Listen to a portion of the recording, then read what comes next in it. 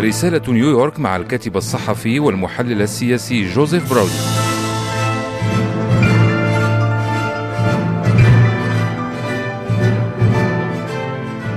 مستمعي الكرام، تحية من نيويورك. هل توجد استراتيجية أمريكية متسقة لمكافحة داعش؟ في يوم 28 أغسطس، ردًا على السؤال لأحد الصحفيين، قال الرئيس باراك أوباما صراحة أن أمريكا لم يكن لديها استراتيجية متسقة، وعلى هذا فإن هؤلاء الذين يشاركون ناقوس الخطر بشأن انتصارات التنظيم قد اطمأنوا إلى حد ما هذا الأسبوع عندما تعهد الرئيس بتفكيك الجماعة، واتفق 10 من دول الأعضاء في حلف شمال الأطلسي على تشكيل تحالف لمكافحة داعش بهدف مماثل. إلا أن تفاصيل الاستراتيجية الناشئة لدحر داعش تبقى ضبابية، واقتصر النقاش العام في العواصم الغربية والعربية إلى حد كبير على الجوانب العسكرية لأي حملة. فلننحي في هذه اللحظة الأبعاد العسكرية للنظام ضد داعش جانبا، ولنسأل ماذا يعني أن تهزم الجماعة سياسيا. لن يكون الأمر سهلا بطبيعة الحال، فعلى الأراضي السورية والعراقية التي وجدتها داعش خصبة لطموحات بناء دولتها، تم وضع الأساس للحركة لا لشهور أو حتى لسنوات، ولكن للعقود.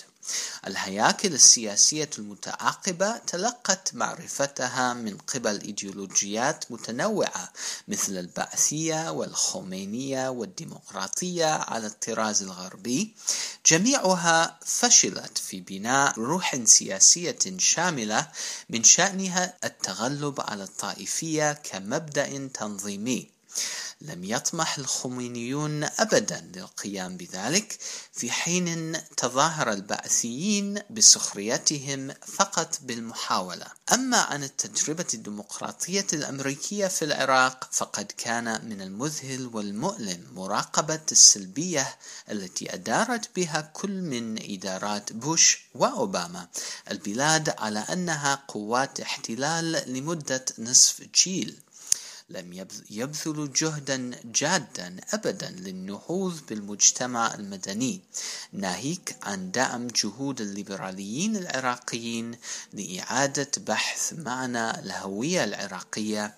أولئك العراقيين الذين يحملون راية المساواة في البلاد اليوم هم أيتام سياسيون، كما هم أولئك الذين يتشاركون معتقداتهم في سوريا.